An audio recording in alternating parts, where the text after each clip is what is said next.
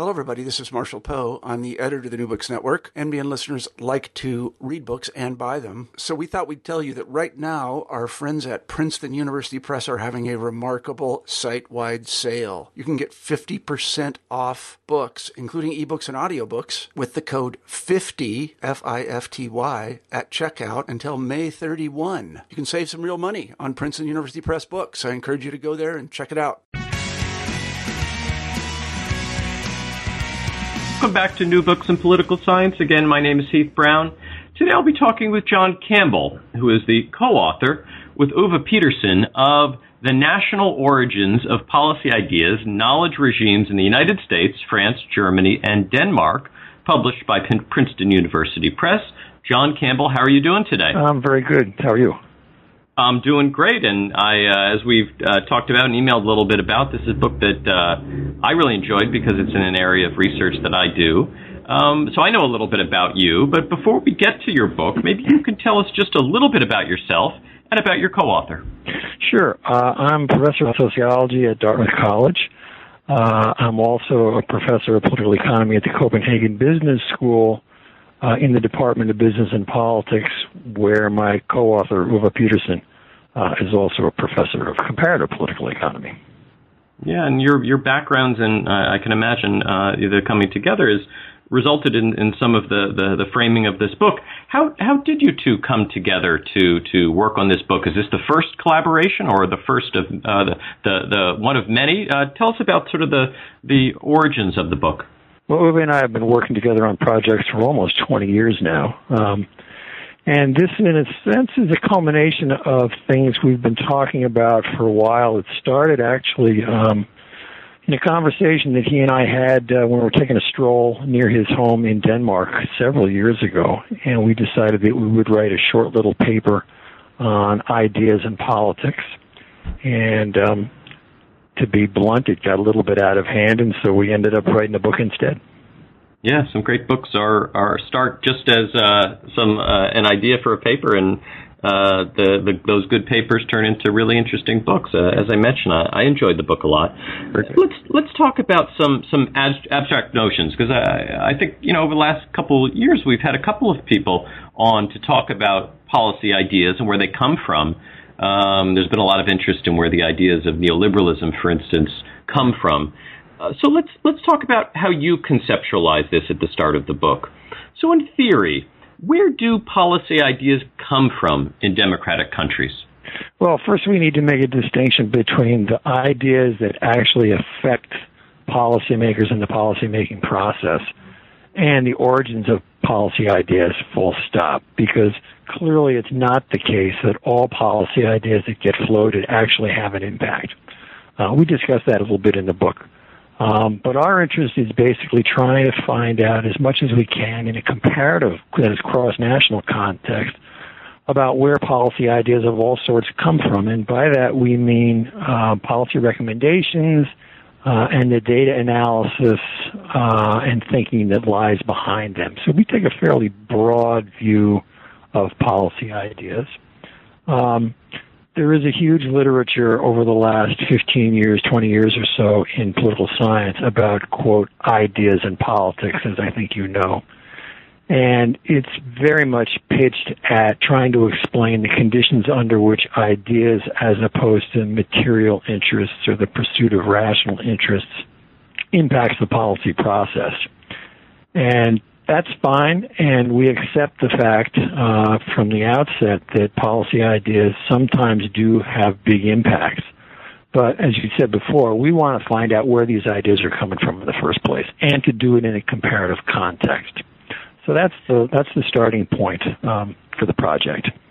Yeah, and that is really one of the differences between this book and some others. The idea of where policy ideas come from has been studying very much on a nation-by-nation basis, but you do this in a cross-national way. I wonder if you talk a little bit how you chose the 4 countries in your study. What makes these 4 interesting? Well, there are personal reasons, and there are also more scholarly reasons. Uwe is a Dane. I'm an American, so there are 2 cases right there. Very different countries in the sense that the United States is typically cast as a so-called liberal market economy with a relatively weak state. Denmark, in a sense, is the paradigmatic opposite. It's a much more coordinated market economy with a stronger state. Denmark's also small. The United States is a big hegemonic power, and we think that may have important differences in terms of how policy ideas are generated.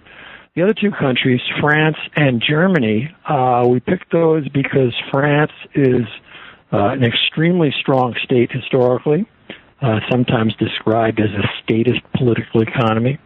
Germany is the prototypical corporatist political economy. So we wanted some variation, case-based variation across these countries. So we have a liberal American economy, statist France, corporatist Germany, and an extremely coordinated, some would call it a negotiated economy in the Danish case. So three big ones and a little one as well. No, I think a lot of people in our audience will know the U.S. system somewhat well. It's sort of noted by the number of private research organizations and increasingly competitive and politicized arena. But I think these other countries would be quite new. They're somewhat new to me. France in particular drew my attention. I wonder if you'd describe a little bit about the system in France and some of the nooks and crannies, which I thought were interesting. I was also interested just how you came upon some of this real detailed information, the types of interviews, where the interviews were done, and also how this has changed over time in France. Yeah, well, that's a lot of questions right there. But in a nutshell, France is the statist economy, and historically, what we call the knowledge regime, that is the set of policy research organizations and the institutions that govern their activities. It's a statist, state-dominated knowledge regime. So historically, within the state apparatus at the national level, it's a very centralized system in France, of course, you had all the major policy research organizations. Very centralized. They had all the data. They had all the analytic expertise. They were close to power. They made all the policy recommendations, for better or worse. Over time, things have changed somewhat, although in a very statist character.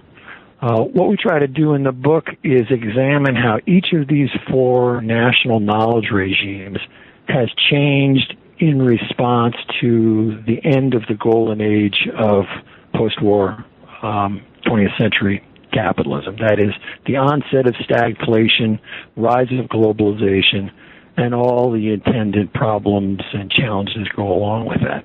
And in the French case, what happened was, after a while, sort of late 1970s or so, French policymakers, particularly in the Prime Minister's office, began to realize that the conventional thinking from their policy research organizations, which was very Keynesian, was no longer providing them with the information, the analysis, the advice that they thought that they needed for France to do well in an increasingly global economy. And so what they did was they started to spend money to facilitate and encourage what we would call semi-public policy research organizations to develop, somewhat outside the purview of the state, but still funded with state money. And the idea there explicitly was to try and generate some fresh thinking, some new ideas that might kind of reinvigorate the policy discourse and put the French political economy in a more competitive position internationally. Now, I should say, in response to your other question about the nature of the data that we used here, very quickly, we spent a lot of time in all four countries interviewing people, usually presidents, chief operating officers, senior research scientists I think we talked to people in about 75 different policy research organizations over a span of about a year and a half or 2 years.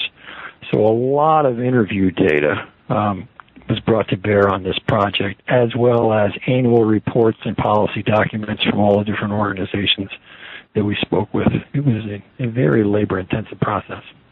Yeah, and let's also make clear that your focus very much was in the economics realm. That's right. I know many of these different types of organizations work on different issues, but you were very much focused on economics. Now, given these changes in the French system, how does that affect how policy ideas permeate into the policy-making process, particularly compared to Germany and Denmark that have these other systems in place? Well, it's interesting. This gets to the question of influence, which is one that we did not initially set out to study, but kept coming back at us as we would talk about this to other people. People would say, what's the influence here? How does that work? And in the French case, the influence is pretty straightforward, particularly insofar as the Prime Minister's office is concerned. Prime Minister's office in 1997 set up what is tantamount to the Council of Economic Advisors in the United States to advise it. Set up some other policy research organizations to do much the same thing. So it was a fairly straight-ahead, direct channel of access that was constructed there. In the German case, corporatist Germany, a very different kind of a process where the Ministry of Economics and Technology, for example, organizes a joint economic report process. This joint economic report is put together by a select group of elite and very academically oriented policy research organizations. These organizations have to compete to be essentially hired into the joint economic policy process. And twice a year, this group of 4, 5, or 6 organizations has to come together and meet and do two things. It has to come up with a consensus analysis of where the German economy is going in the next 6 months or a year or so. And secondly, they have to come up with a consensus set of policy recommendations, which are both then transmitted to the ministry and then go into the decision-making process to some extent or the other. So it's a very consensus-oriented kind of process with, in effect, semi-public, independent organizations outside the state doing the heavy lifting on this. The Danish case is a little bit different. Denmark is a little bit of a hybrid. It's a little bit German. It's a little bit French. You have a tremendous amount, and remember, this is a small country where everybody knows everybody. All the action is in Copenhagen, whereas in the German case, we visited, I think, 6 or 7 different cities because it's spread out all over the place as a result of the federalist structure of the German state. But in the Danish case, you have a sort of super consensus-oriented process, a negotiated process, where, for example, the Danish Economic Council, which is equivalent to our Council of Economic Advisors, is a group of representatives from the labor unions, the business associations, environmental groups, and is run and orchestrated by a group of 4 economists referred to as the wise men, although there's a woman on the council now. And they produce reports annually, sometimes biannually, about all facets of the Danish economy. This is then sent up the line to the ministries. Parliamentarians have a look at it.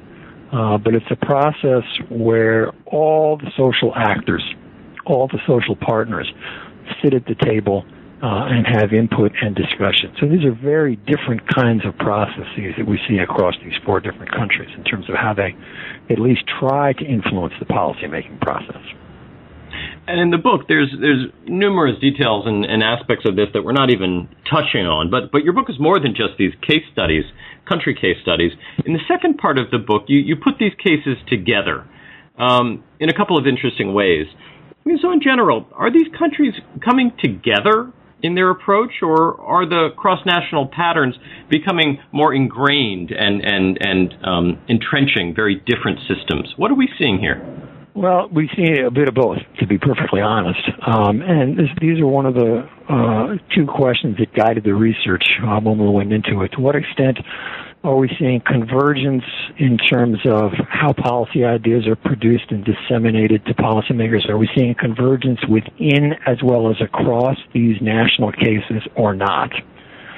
And essentially what we find is that in some respects there's a certain amount of convergence that goes on. For example, in terms of methods of economic analysis, perhaps not surprising.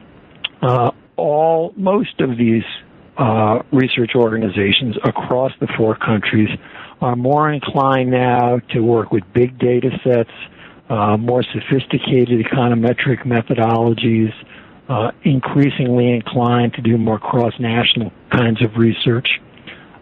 So there's been a certain amount of convergence on analytic technique.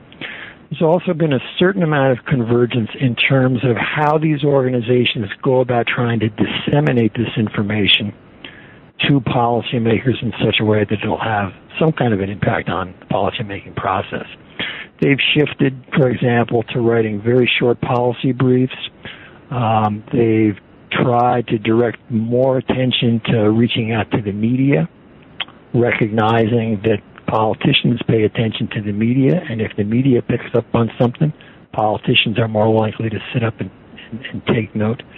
So there's been some convergence in that regard, both within and across countries. On the other hand, there's still a lot of national specificity to what these 4 knowledge regimes look like in terms of their structure in particular and how they operate. The United States still tends to have a lot of privately funded policy research organizations that are very competitive and to an increasing extent, for better or worse, rather adversarial in the tactics that they pursue. The Germans continue to have a corporatist kind of a model. The Danes have a negotiated model. The French have a statist model, and so forth.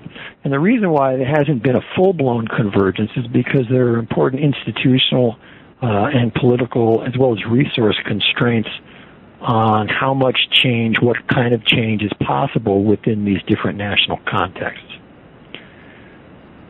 I wonder how much we can generalize from these cases. I wonder if you can comment. It's not really the heart of the book, but I wonder if you can comment a little bit about whether there is convergence in other democracies, in India or Brazil or Korea. How much global convergence is there in knowledge regimes in other countries that may be more different than the ones that you study? It's a great question, and I unfortunately don't have an answer for you on this. We try to stick pretty close to the data and the cases that we had at hand. There's enough variation there for us to work with. I do think that, and I hope very much that somebody will take this up and try to compare to some of the post-communist countries. Chinese case is absolutely fascinating, I suspect. And let's not forget as well that some kind of knowledge regime is beginning, I think, to form at the transnational level. So, for example, some of the organizations that we talked to during our interviews had either established or started to think about establishing offices in Brussels at the EU level. So it's entirely possible that if we came back and did a comparable study in another 5 or 10 years or so, there would be some pretty important lessons to be gleaned from looking at the transnational level, particularly the EU, but I suspect as well maybe the ASEAN and Mercosur and some of the other regional political economies around the world.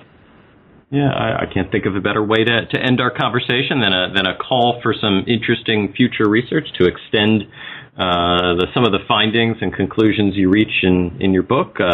The book, again, is The National Origins of Policy Ideas, Knowledge Regimes in the United States, France, Germany, and Denmark, published and available through Princeton University Press. John, thank you very much for your time today. Heath, it was a pleasure. I appreciate it. Thanks a lot.